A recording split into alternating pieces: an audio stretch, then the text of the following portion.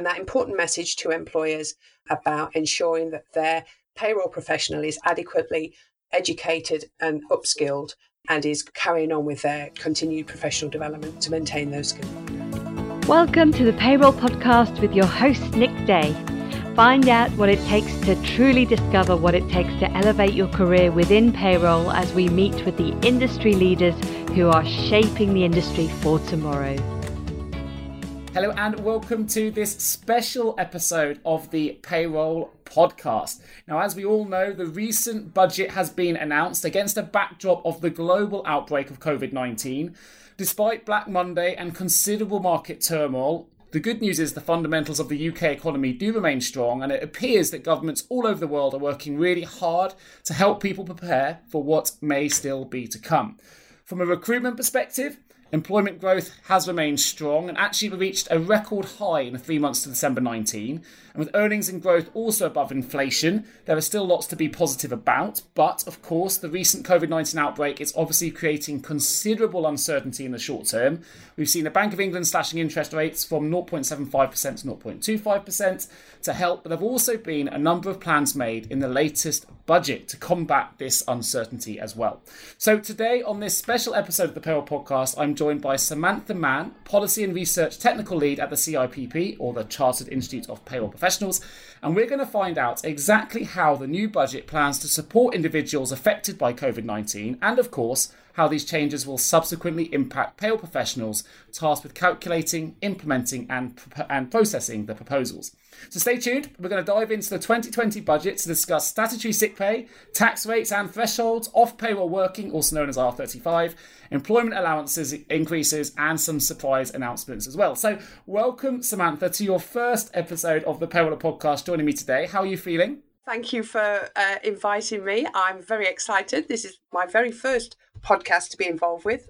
Fantastic. Well, of course, we all know this is the first budget of Prime Minister Boris Johnson's majority government. It's the first of a new decade, the first since the UK's departure from the European Union. It's also the first budget delivered by new Chancellor of the Exchequer, Rishi Sunak, who, of course, was only appointed on February the 13th. So the last budget, of course, was delivered by former Chancellor Philip Hammond in 2018. And this budget, if we remember, was fraught with delays and news of sudden resignation. So my first question is this, Samantha: has it been worth the wait?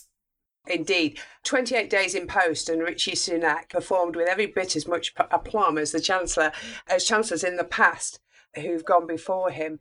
And clearly this is a year, particularly if we look to Scotland, where we also had a very last minute reserve stand in place with Kate Forbes. This year, I think we can be assured that age is no barrier in delivering successful budget speeches. So so at that level, it's been a real positive. And indeed, it was a bumper edition. And I think, that listening to the media since then in commentary, there are concerns in certain areas in terms of the clear signalling of an end to austerity measures. And indeed, there's been a whole package of measures, even setting aside emergency measures support. There's a package of measures, and this government is clearly going out to spend in this budget. Was it worth the wait? As with most budgets, time is brilliant at being able to demonstrate whether or not a budget speech was worth the paper it was written on. And of course, we'll see that. And the domination, which I'm sure we'll come to in discussion, what has been, of course, emergency measures and COVID-19. Interestingly, we were expecting to see some news about the establishment of a single enforcement body. And also, we're still waiting for a response from the employment status consultation that was held a number of years ago now. And so I'm wondering if they were casualties to the extreme measures that had to be discussed earlier in the week. Well, let's talk a little bit about some of those extreme measures, because, of course, right now with coronavirus, public safety is, for obvious reasons, the government's top priority. They do recognise that people are clearly very concerned about the effect it's going to have on their livelihoods, and businesses, particularly ones like mine, which are quite small, are very concerned about disruptions to our workforces during this temporary period. So I know that the budget announced a £12 billion plan to provide support for public services, individuals and businesses, which includes, of course, extending statutory sick pay. Samantha, I wonder if you could tell us about how these emergency measures are going to impact employers and payroll professionals, particularly in relation to processing SSP. We knew from the announcement from the Prime Minister, Boris Johnson, a week or two ago that statutory sick pay was going to become payable in situations affected by coronavirus from day one, as opposed to day 4, which is the period of incapacity to work, which is the usual starting point for statutory sick pay. And just for a moment, I'm going to pause and say, let's not forget that statutory sick pay sets a rule, sets a minimum amount of legal obligation on the employer to make a minimum payment to an employee in the instant that they are incapable from work under their contract, either due to illness or some other incapacity, some other physical incapacity. At no point since the percentage threshold scheme was abolished do the government fund this in any way. So this is a wholly employer-funded cost. And so from the moment that that announcement was made by the Prime Minister, our advisory lines, email, web chat, has run hot with questions from our members and the wider community as to how this would work. From day one, as opposed from a traditional period of incapacitated work of 4 continuous calendar days, and also who would fund these emergency measures. And so it was reassuring. That was the main question in our mind. Were we going to get confirmation? Conversations are already ongoing with HMRC's statutory payments consultation group, which is a long-established HMRC subgroup of the employment and payroll group, about how this could be addressed and how this could be dealt with, not just by employers and their payroll professionals, but also by software. Because let's not forget that there are only a tiny number of employers who are able to process payroll manually now. We rely heavily on software, and so software developers are a key stakeholder in these discussions. So one of the biggest impacts, of course, is how do we process this when our computers tell us no? The computer says no. So we heard, of course, through the budget announcement that it would become payable for eligible individuals who are diagnosed with Covid-19 or are unable to work due to self-isolating, in line with government advice. And it's interesting because this is such a rapidly moving beast that 2 days ago, during the budget, government advice was looking at 14 days. Just last night on the news, I know it was looking at 7 days self-isolation in the event that you have a high temperature or you have a new continuous cough. So that time limit has dropped from 14 days to 7 days already.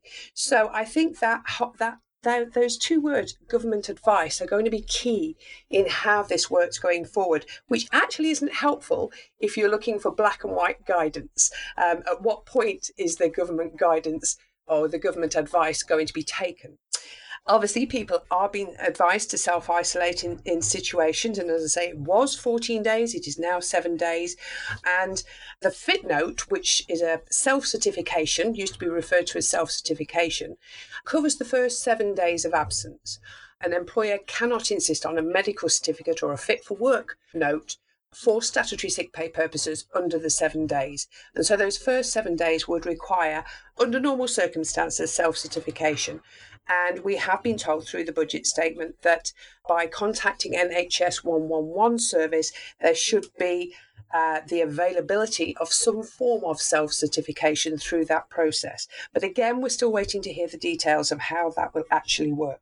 And then, of course, those who are not eligible for SSP, and these have been particularly newsworthy, particularly since the Matthew Taylor continues to be particularly concerned for workers or for employees who don't earn up to the lower earnings level, which is currently £118, increasing to £120 in the new tax year from 6th of April. So the budget ensured that they can also make a claim for universal credit or contributory employment and support allowance more easily due to another range of measures that are going to be revealed and detailed in the budget report. And that, of course, it was published after the Chancellor sat down. Another piece of good news for employers who have less than 250 employees is that the government will fund up to 14 days. Now, again, this was a budget announcement. At the time, self-isolation was a period of 14 days. Now self-isolation has moved to a period of 7 days. So whether or not, again, that's a changing picture, we don't yet know. But government, the Chancellor did confirm that government would be in discussions with employers and stakeholders. And we assume that that will be primarily through the HMRC's consultation group to discuss how that funding could be paid. Because again, the remittances historically, if we look to other statutory payments, all of those have an element that can be recovered, either 92% or 100% plus an element of NI compensation, which is currently 3%. So small employers can recover 103%, or those with a low NIC bill, and large employers can recover 92%. So there is a recovery mechanism by offsetting against the remittances, the tax, the student loans, the national insurance contributions you have reduced your employees' pay by. Now, that's the existing process. But of course, for statutory sick pay, that process hasn't existed for some years. The percentage threshold scheme, for example, didn't work in exactly that same way. So it'll be interesting to see whether or not there'll be a direct payment issued by government to cover those costs that have been incurred by the smaller employer, or whether or not there will be some recovery mechanism that could be possible through the software. I think it's unlikely through the software at this late stage, but all options are being considered at the moment by employers. You mentioned software at the moment is saying no, because obviously it wasn't planned for these changes. Are you seeing then software developers working really hard at the moment to update particularly some of the more well-known systems to be able to process these new SSP measures through the system, or are they not going to be able to make those changes, do you think, in time before people start actually making the claims? I think in reality, as much, and I know that software developers have worked furiously hard in recent years to deliver solutions to government policy initiatives. And in this instance, they will be doing the same, whether or not, given that this is an unusual situation, this is a kind of one-off situation. What the Chancellor described it as a once-in-a-generation health issue. So this is true emergency situations. So would it be reasonable to expect software developers to invest in the cost of making those changes? No, I don't think it would. I don't think in reality it would be. But I do know that all options are being considered. I think it's a nice reminder, though, for those that are still able to process payroll manually, that actually this is a great example of where those skills are absolutely vital, because we can sometimes rely too much on software to do everything for us, and actually let's not forget the importance of really strong payroll skills to be able to do these things manually as and when situations like this do arise. Now, one thing that did come out to me was you mentioned the 7 days now it's dropped, and you mentioned the certificates, but will a certificate then still be required after the 7 days? Do you know what the process is beyond those 7 days? The requirement with statutory sick pay is that the employer satisfies themselves that the employee is incapable of work under their contract. Now, if you are a window cleaner, you're employed as a window cleaner and you break both legs, you clearly can't be climbing ladders. So in that situation, the employer actually reasonably wouldn't require for statutory sick pay purposes a medical certificate, because they clearly satisfied that with two big plasters right up to the hips, their worker is not able to climb a ladder. So under that contract, they wouldn't be able to deliver. They would be incapacitated.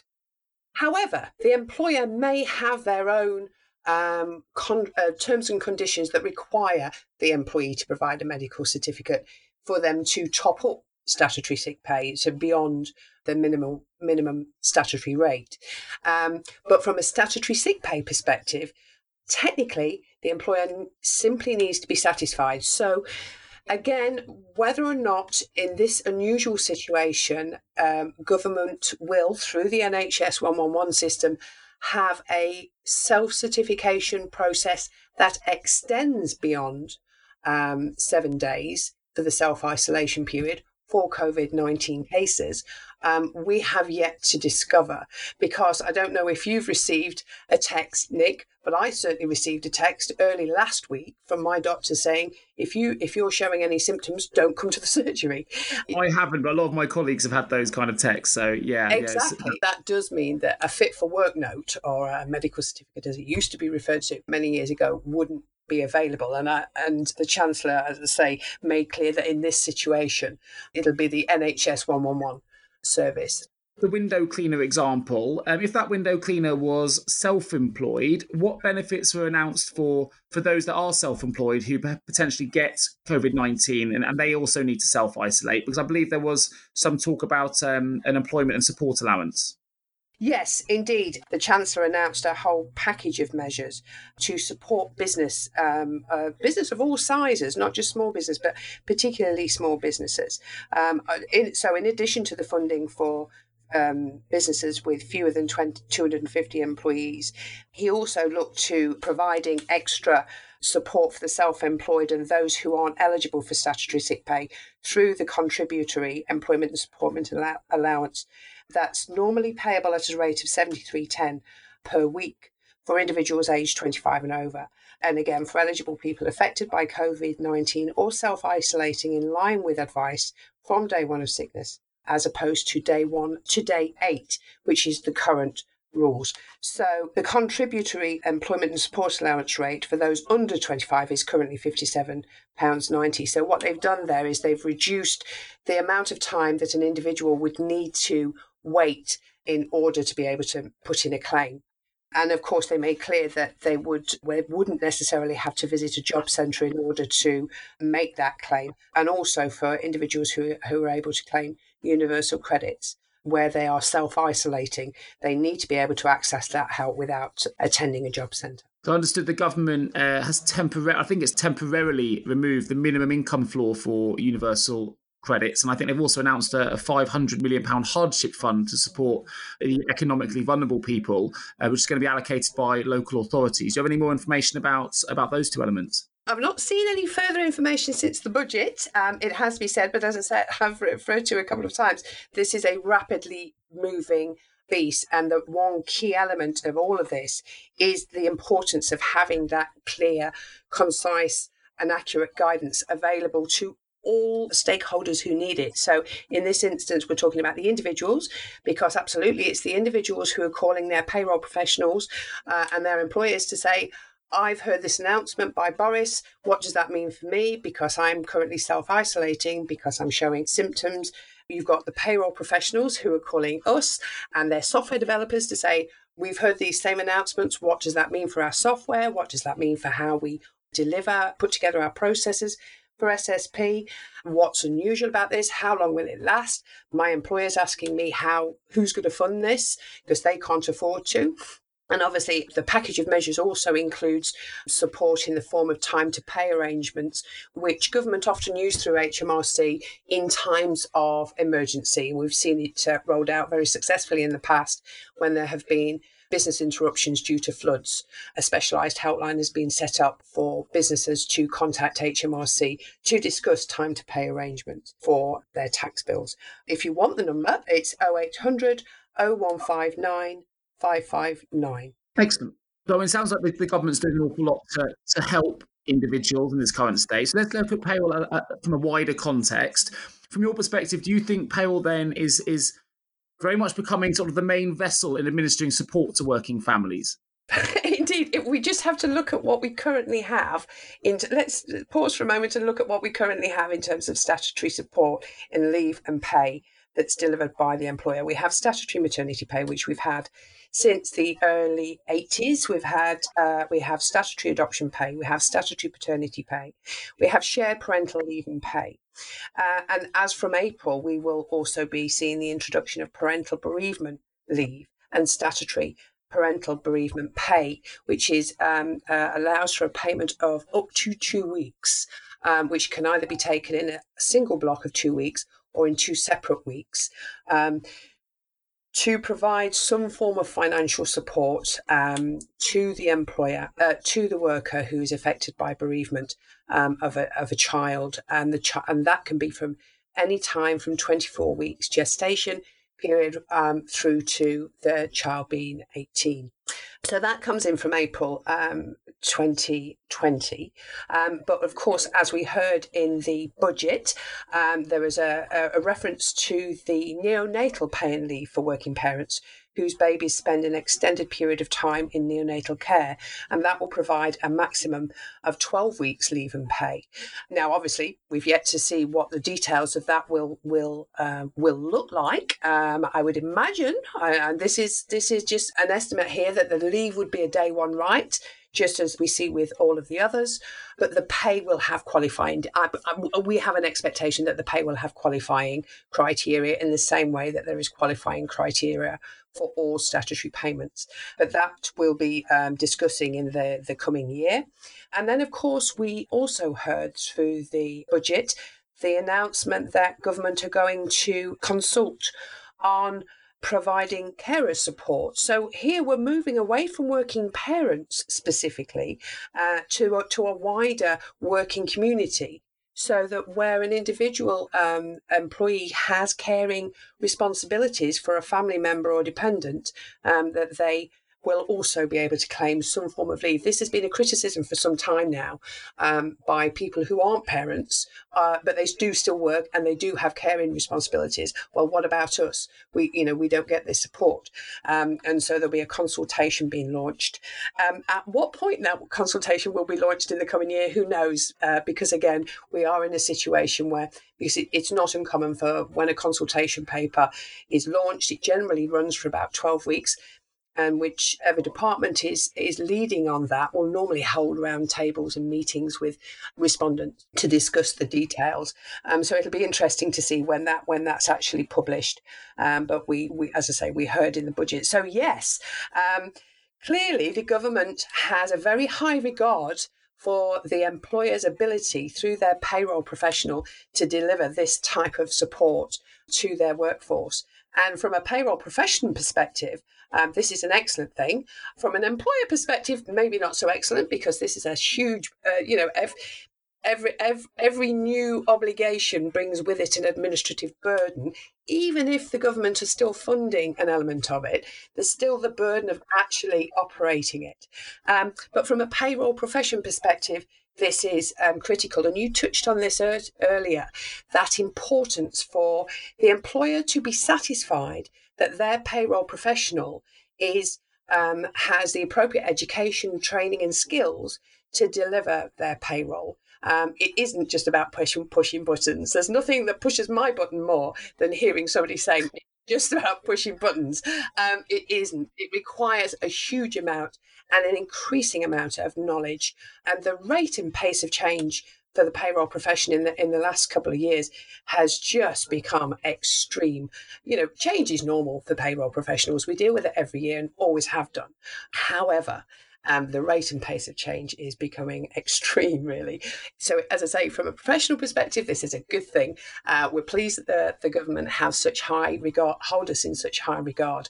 But that message to employers of how important it is that their payroll profession is appropriately qualified, knowledgeable, and is maintaining those skills. Because, as I say, the change is constant. It isn't just every tax year. It can be throughout the tax year now. It requires huge skills. I was quite excited by some of the changes. I know there's been, I think you mentioned the neonatal pay changes, about now giving support for up to 12 weeks. I think that was a really positive change. I think, there's obviously a big campaign led by the mum in Croydon, Catriona Ogilvie. I think she was backed by 350,000 people in her campaign where, for premature babies, parents can now claim an extra £160 a week under the new measures. And I think that's a really positive change, even though it probably does change the administrative burden on payroll professionals in getting to speed with that. I think it's nice to see the government make some positive changes in relation to the neonatal pay in particular. Have you ever asked yourself, how can I recruit payroll staff effectively? Please don't give up on your recruitment project just yet. Here at JGA Payroll Recruitment, we appreciate the difficulties associated with attracting, recruiting and retaining top payroll talent. We also understand just how costly a poor payroll hire can be. JGA Recruitment are a niche payroll recruitment agency who will partner with you to resource payroll candidates who will improve both the accuracy and efficiency of your payroll department. Contact us today on 01727 800 377 or visit jgarecruitment.com to find out more. Going back to the first part of this podcast, we talked about delays in the last budget that was given. Given the delay in delivering this budget, were there any particular surprises relating to tax rates and thresholds? Thankfully not. The CIPP, together with fellow professional bodies and stakeholders, particularly in the form of software developers, had lobbied hard to have as much information before the budget, the delayed budget, as possible. I'm obviously moving to the autumn budget, which was a proposal that Philip Hammond put forward, and just having the one major fiscal event was aimed at ensuring that the software profession, software developers, had sufficient time to build into their systems any new changes to rates and thresholds. And obviously, the delay as a result of the general election caused a major hiccup. Now, many years ago, it wasn't uncommon to have a spring budget. In fact, it was perfectly normal to have a spring budget. And it wasn't uncommon to be bringing in new tax rates 7 weeks, 8 weeks after the tax year had started. But again, but as a profession, we've moved on a lot since then. The vast majority employers operate using software. They don't work manually like they used to. We don't rely on tax tables. It's published and available from HMRC in the same way we once did. And so with it being delayed from autumn a couple of times, there was a lot of lobbying went on to ensure that information was released early. So although it was released early under the usual banner of this has to be confirmed through Parliament, one thing of particular note for software developers was the NI threshold. We knew from the Conservatives' manifesto that it was the intention of this government to raise the primary threshold for national insurance to 9,500. But obviously, normally we would have that confirmed in a budget, which we did get it confirmed in a budget, but there was a letter sent forward to the Chancellor to say, please, can we have this information earlier because software developers need this? Because whereas tax is accumulative and it can be adapted through the year, national insurance is not. It looks at an earnings period and asks, is this figure exceeded, yes or no? There is no element to deal with it on an accumulative basis and therefore correct it on an accumulative basis. So we were pleased that information was released early, and therefore what we received in the budget was confirmation that the rates and thresholds we thought would be in play from an income tax perspective. And also from national insurance. There were a couple of announcements that we hadn't known about, specifically the blind person's allowance facing a slight increase. What we are now waiting for, because the Scottish Parliament approved their budget on the 5th of March, because as we know that they'd gone earlier, they hadn't waited, they hadn't been able to wait for the UK Parliament to have their budget.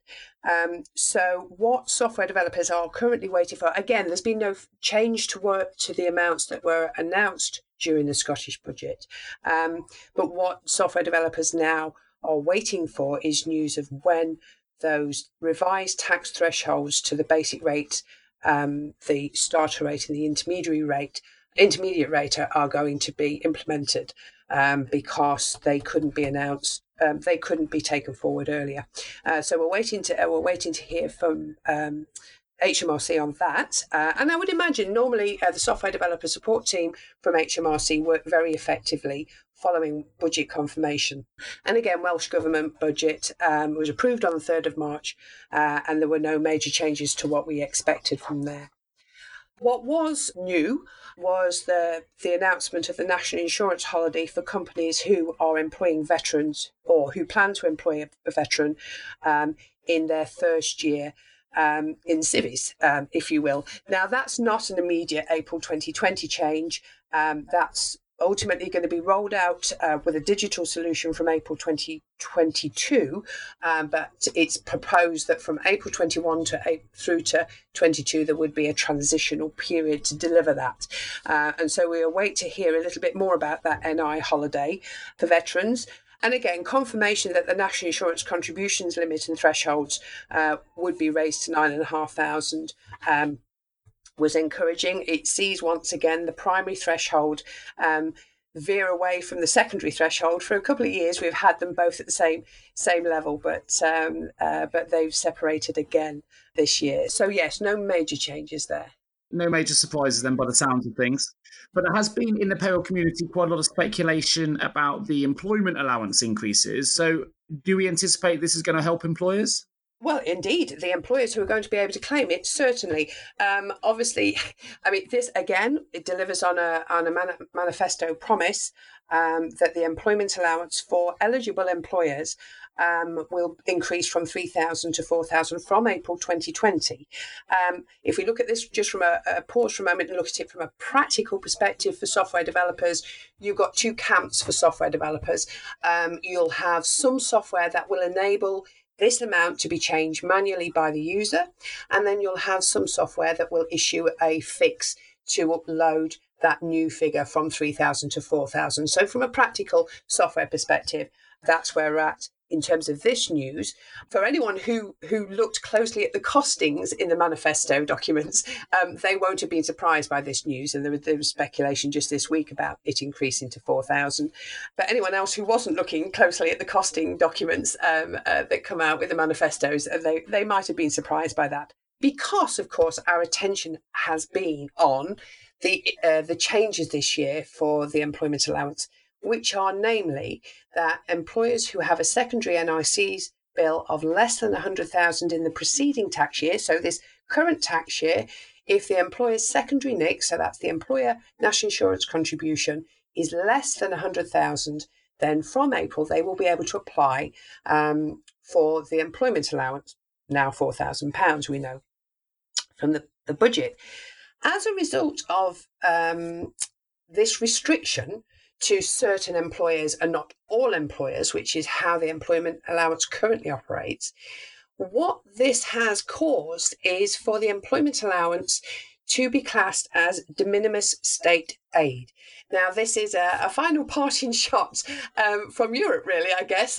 These are European regulations, and obviously it's about economic advantage. Does this restriction place on that individual an economic advantage in some way, and not just in the UK but across Europe? And so HMRC, who are the public body responsible for processing the employment allowance, had to go through a process to consider whether or not this would be considered de minimis state aid, and indeed it is. And so they, as a public body, have a process to follow as a result, and records to be kept in the event that the EU Commission comes over to check their accounts. But of course, for us in payroll, when the news broke in the summer that this would require software developers in the payroll profession, the employers, to submit a declaration not only stating that by claiming the employment allowance they would not exceed an amount that they are allowed in their trade sector, and there are 4 trade sectors. So bear with me, please try not to fall asleep while I kind of read this out, but there are 4 trade sectors. Primary production of agricultural products. The limit over a 3-year period for the amount of de minimis state aid that they can receive is €20,000. Fisheries and aquaculture sector, €30,000. And again, this is over a 3-year period. Road freight transport sector, €100,000. And in any other industry or other sector, €200,000. And again, this is over a 3-year period. Now, from an employment allowance perspective, this employers have been asked to consider the previous 2 years and the tax year ahead from the 6th of April, and ask themselves, will they exceed the limit for their trade sector by taking the £4,000 employment allowance. Now, you will have heard me say euros there, and that is because even though we don't operate using the euro, the currency that has to be used in this instance and for the 2020-21 tax year, even though we're in a transitional period now for exiting Europe, is euros. Now, initially, the guidance was, or the instruction was going to be, that figure in euros would need to be stated on the employment payment summary, the EPS, within the payroll software. And if the payroll software didn't have an EPS, then the employer would need to input that information through HMRC's basic payroll tools. Now, pay-as-you-earn tools. Now, as you might imagine, this news was met with horror. I mentioned earlier that it's reassuring to know that the government hold payroll in such high regard, and we are proud of that. However, there are limits, and whilst employment allowance is recovered through the payroll system, and has been since its introduction, there's an element of common sense about that. But to actually then to start accounting for any other amounts of de minimis state aid, which have absolutely nothing to do with payroll, as you can imagine, and particularly when those amounts have to be quoted in euros, caused quite a furore.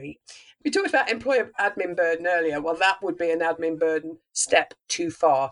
Now, fortunately, following lobbying and meetings and roundtables, HMRC went back to the drawing board, thought, right, okay, how can we deal with this that doesn't place that unreasonable admin burden on the employer and the payroll profession? And so whilst the software currently has the euros box in it, it will default for the 2021 tax year to zero. So there'll be no requirement to make that entry. But the employer still has to confirm that they will not exceed in that 3-year period those limits, and they'll need to confirm which trade sector they are in. So their first question to themselves is, were my secondary NICs exceeding 100,000 last year, yes or no?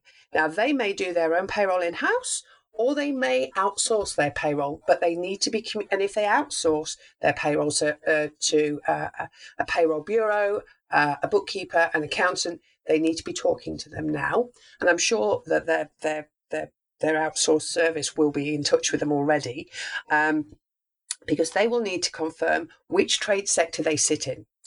And if particularly if they're in, say, agriculture, where that only has a very small de minimis state aid limit, largely because they already receive other amounts of state aid. So the actual amount of de minimis state aid, which tend to be quite small payments, they don't need to have those.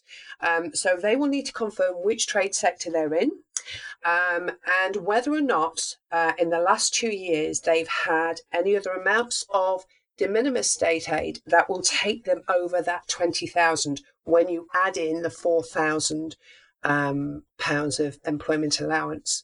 Now, I keep talking about the £4,000 employment allowance that HMRC will publish on gov.uk the rate, the exchange rate that needs to be used for the calculation for the employer to work out. So in the event they are close to being to one of these limits, they will need to make that actual calculation. For the vast majority of employers, I think it's unlikely they're going to be anywhere close, particularly if they're in the wider industry that has a limit of 200,000. But nevertheless, it is a new obligation, not on the payroll profession, but the payroll profession needs to be aware of it because, as I say, that declaration would traditionally go through, that EPS would traditionally be processed by whoever's processing the payroll. But that information will need to be provided by the employer. Now, what happens next year is anyone's guess, because obviously then, we're in a transition period of exiting Europe. Who knows what the next year will hold? But for this year, 2021, this will need to be processed. Now, the public bodies who issue de minimis state aid are required to provide in writing confirmation of the amount that they're giving in de minimis aid in euros. And HMRC are no different from any other public body. So in the event that the employer makes a declaration and claims the 4,000 and HMRC accept that claim, and they may not if their records show that the secondary NICs were in excess of 100,000 in the previous year. If they reject the claim, then there'll be an electronic notification that will be issued in the same way as other electronic communications are made. So the payroll, whoever receives the electronic notifications will need to watch out for that. So in the event that it's rejected, there will be an immediate electronic notification telling the employer that. However, if they are successful, which I'm sure the majority will be, they will receive a letter from HMRC that will confirm the amount of 4,000 in euros, even if the employer isn't going to claim all of the 4,000. So, particularly small employers who have very low secondary NICs bills, they may not need to claim the whole amount. But as far as HMRC are concerned, the whole amount has to be accounted for at the outset. Excellent. Now, there was also an announcement of a call for evidence on how to address different tax outcomes for low earners. Was this something that was welcomed? Absolutely, it was welcomed. I mean, yes. I mean, the optimist in us, because the CIPP have worked hard alongside other stakeholders who've lobbied through the Net Pay Action Group led by Baroness Ross Altman. We've worked furiously hard to raise this issue of that difference between for 1.3 million workers, it's estimated, whose earnings are at or just above or below or just above the personal income tax. They don't receive the same tax relief that an employer that other employees do who earn more. And again, it much depends on whether or not the employer uses a net pay arrangement, which is an anomaly in itself. The term net pay arrangement, when we think of net pay, we think about take-home pay. We don't think this is net taxable pay arrangement. So it's where that pension contribution comes off the gross pay before tax is calculated. So there you get that full relief. Now, if your pay is already at or around the 12,500, then you won't get any benefit because your pay is already under that scheme. Your pay is already in that situation, and then of course you've got your pay is already below being taxable. But then of course you've got relief source arrangements, which is where HMRC process any tax relief direct to the pension scheme. And because of this difference, and its inherent unfairness, there's been long-term lobbying, and of course pensions. There was a little bit about pensions in terms of the tapering relief for the higher paid, particularly. I mean, the Chancellor stressed higher paid doctors who were turning down overtime, maybe even being forced into retirement, rather than have hefty tax bills by exceeding the limits that are allowed to them. And I think he could play a little bit on the doctors there, simply because of the emergency measures with the coronavirus, and he did so brilliantly. But so there was good news for them. But as I say, we were particularly pleased to hear this outcome, and we'll be supporting the call for evidence when it's published in due course. Were there any surprise announcements relating to the taxation of company cars and vans, or expenses and benefits in kind? Are they having a greater impact on the payroll profession? No major surprises. I mean, when it comes to the government's attempt at addressing climate change, there's one area of tax that has been used mercilessly over the years to drive certain behaviour of taxpayers, and that's as it relates to company cars, and so we've known for some years what the proposals would be in terms of rates and thresholds for company cars, and particularly low emission cars. So they've been known. The van benefit nil rating from 21-22 was new. That's for zero emission vans. But other than that, what we were pleased to see was that the government, again, investing in the infrastructure, because it's one thing encouraging through the tax system employees to request low emission, zero emission company cars and company vehicles, but that's no good if their infrastructure isn't there to enable them to charge when they need to. And also, and I know this is something that I came across in my personal life this last year. We had some home improvements done, and my other half insisted on having a charging point put in on the outside wall. And I said, well, why would you do that? Why would you do that? We haven't got an electric car. Yes, but the government have got these targets to meet, and so people need charging points. Which immediately set the electrician off, moaning about how the electrical supplies will actually be able to cope when everyone comes home at 6:30 and plugs their car in. Will our televisions disappear? Will we be able to, kind of go on to Google or Amazon and make orders, or will all of the electricity be used up supporting the charging of company cars? Now, that is not at all payroll related, but it went through my mind when I saw the measures that the government are trying to take to kind of bolster the infrastructure a little bit more. I think there's more to go yet, and the priority, of course, this time round was the investment needed to support business during the health crisis. Sure. Makes perfect sense. Now, of course, if anyone is interested in finding out more about all of the aspects of the budget that Samantha has discussed today, there's a wealth of information available at the CIPP website, which you can access by going to cipp.org.uk. And I will, of course, put a link directly to the website in the episode notes as well. So, Samantha, it sounds like, in summary of the budget, payroll is, again, becoming more and more important, as you mentioned earlier, in becoming a really important vessel in supporting working families. The new budget, it sounds like the government is very much committed to taking actions in light of COVID-19 to help families with the cost of living. We would hope. We can see that from the conversation today, the budget has confirmed a tax cut for 31 million working people, with the increase in national insurance contribution thresholds for employees and the self-employed should hopefully result in the typical employee saving around £104 and a self-employed person around £78. So that's all very, very positive. There's also some other news as well from the budget where the government is helping others with the cost of living by freezing things like fuel duty for the 10th consecutive year, alcohol duties for those interested, applying a zero rate of tax to e-publications, abolishing the tampon tax and making it easier for parents of up to 500,000 school-aged children to access tax-free childcare.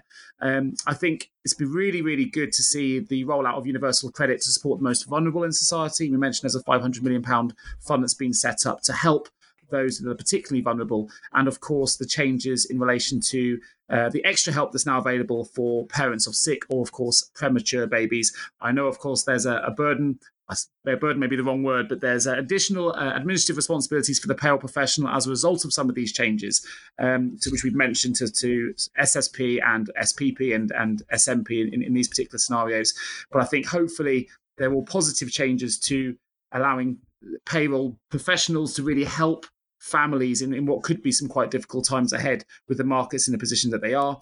And also, of course, the government is hopefully committed to helping small businesses as well. And you mentioned a moment ago the employment allowance increasing to £4,000 will, we believe, benefit up to 510,000 businesses across the UK, which is fantastic. Are there any other budget elements that we've missed or overlooked? Or I think otherwise it's a pretty good summary of the key elements that I think are going to be affecting payroll professionals across the UK. This indeed is an exciting time for working in payroll. I've worked in payroll. I was 16 when I first started working in wages, as was, and there was tax, national insurance, and statutory sick pay. That was it. That was the only thing I had to deal with. And here we are, 40 years on. We have so much more. And there's a couple of things just to sort of finish off in terms of the off-payroll working. One of the biggest concerns now is that because off-payroll measures are purely a tax reform, they are nothing to do with employment rights. And one of the biggest concerns now, which didn't crop up quite so much with public sector reforms, but is being talked about extensively now, is that right to employment rights from the engager who's processing the payment for tax. Now, historically, this was with IR35, where the PSC was responsible, they still are if they're working with small engagers, where they're responsible for dealing with IR35 and assessing a contract to see whether it's one of deemed employment. They receive employment rights through the PSC that they work through, the intermediary that they are working through. So they receive it that way. But one of the biggest debates that's starting to come up now isn't processing the payment for payroll necessarily or dealing with the tax from that perspective. It's actually questioning whether or not employment rights should go with that payment.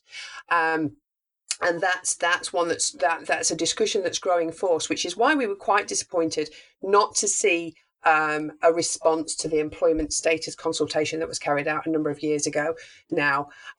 So we're looking forward to that. We hope that will come out this year, but who knows what's going to be delayed now. And also just to pick up on the whole expenses and benefits in kind, because again, off payroll gives an opportunity for a payroll professional to upskill, whether it's voluntarily or whether it's compulsory. But also with the expenses and benefits in kind question, historically, you would complete a P11D to account for benefits in kind and certain relevant expenses at a year end, and you submit the P11Ds by July. But increasingly, payrolling is growing in numbers, and employers are seeing the possible benefits to them by having their payroll professional deal with expenses and benefits through the payroll rather than through P11Ds. And there was a survey carried out recently that looked to find out what were the biggest challenges with expenses and benefits in kind. And surprisingly, company cars and vans were identified as one of the key issues. Now, actually, there are more complex areas than dealing with the taxation of a company car, because a company car follows a very standard several-step process in terms of making that calculation. So it was interesting to hear that, and I wonder how much those survey results were impacted by the fact that payrolling now, by processing the benefit in kind through the payroll, a lot more information is required to be input to the payroll system than previously would have been. It would have been previously with the P11D, but if you never dealt with, because payroll professionals will come in two camps in this situation. Either they will have dealt with everything in terms of pay, in terms of P11Ds, in terms of finance. They may well have dealt with many different areas of work within their employment. And then you might have others who have colleagues who are tax specialists who deal with P11Ds. And therefore, there's again, we go back to that subject of education, knowledge, and skills.